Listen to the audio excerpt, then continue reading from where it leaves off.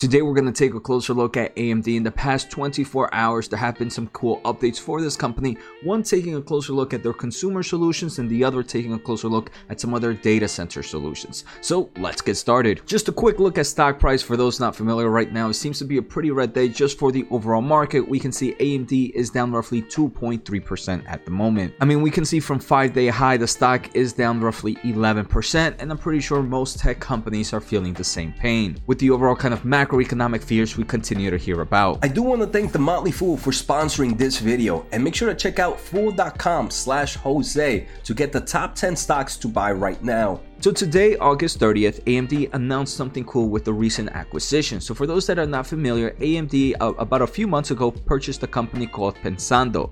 So Pensando was a small kind of semiconductor company that produces DPUs. So this is just another chips, right? There's CPUs, there's GPUs, there's DPUs, there's TPUs, and the list goes on and on. So these DPUs have a kind of purpose in data center solutions, and AMD just wants to continue to grow their overall solutions in that market. So today they announced that this data processing unit, the DPU, will be one of the first DPU solutions to support VMware vSphere 8. So for those that are not familiar, this is kind of a software and hardware solutions that can help customers reduce operational costs by unifying workload management, improving performance by freeing up CPU resources. So right now we all know that AMD kind of creates the AMD EPYC, which are the CPU processors for servers. These CPUs tend to do certain tasks. So what this hardware and software solution does is, hey, maybe the CPU is doing some tasks that maybe the DPU can do a little bit better. Now the DPU is going to do those tasks instead of the CPU,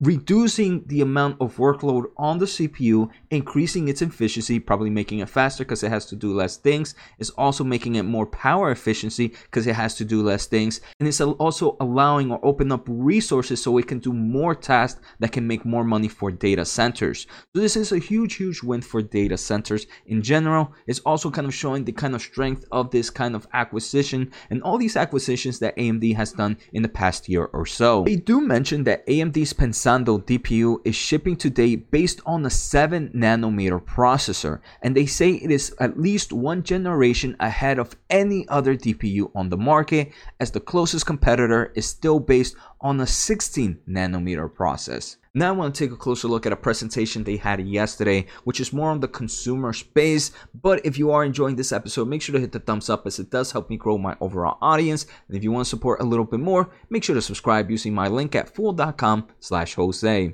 So yesterday on August 29th, AMD revealed their new Ryzen 7000 series desktop processors. This is going to be powered by their new architecture Zen 4, and this does seem like the consumer world to some extent is pretty excited. The 7000 series will actually be the first 5nm desktop PC processor at the moment right now, and it's going to be developed obviously by TSMC's process node. For those not familiar, one of the major reasons the first generation of Ryzen had huge success was because it did kind of enter the, I want to say, more consumer economic friendly market. And let me explain why. So normally when you buy an Intel CPU, you would have to buy a new motherboard that would kind of work with that CPU.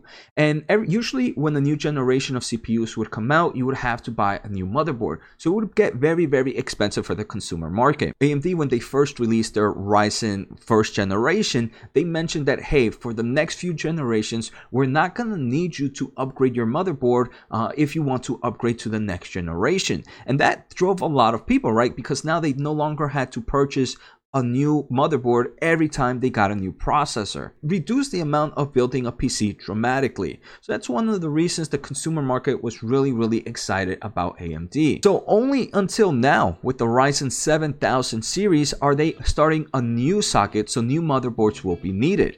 And this kind of strength that they brought in their first generation all the way to the 5000 series is going to continue. They mentioned that this new socket will support all the way through 2025. So this is pretty much saying, hey, for at least the next 2 generations that we are going to create, you are not going to have to worry about purchasing a new motherboard. So they do mention that the Ryzen 7000 series CPUs are going to start selling on September 27th, so about a month from now, and they did give the prices. I do want to say one of the fears right now is the consumer ready for new processing at the moment? Or since we have fears that consumer spending is decreasing, is it actually going to be a bad time to release new products, especially for the kind of consumer electronic market? Unfortunately, I think it's too early to tell, but AMD does feel confident that there is still strong demand for their products. Another good news I want to say is Intel, their biggest competitor, has not released a new generation CPU yet, but they are expected to announce their new Raptor Lake CPU on September 27th to September 28th. So right now there are rumors that even though they are going to announce it in late September, they probably won't release it till mid or end October.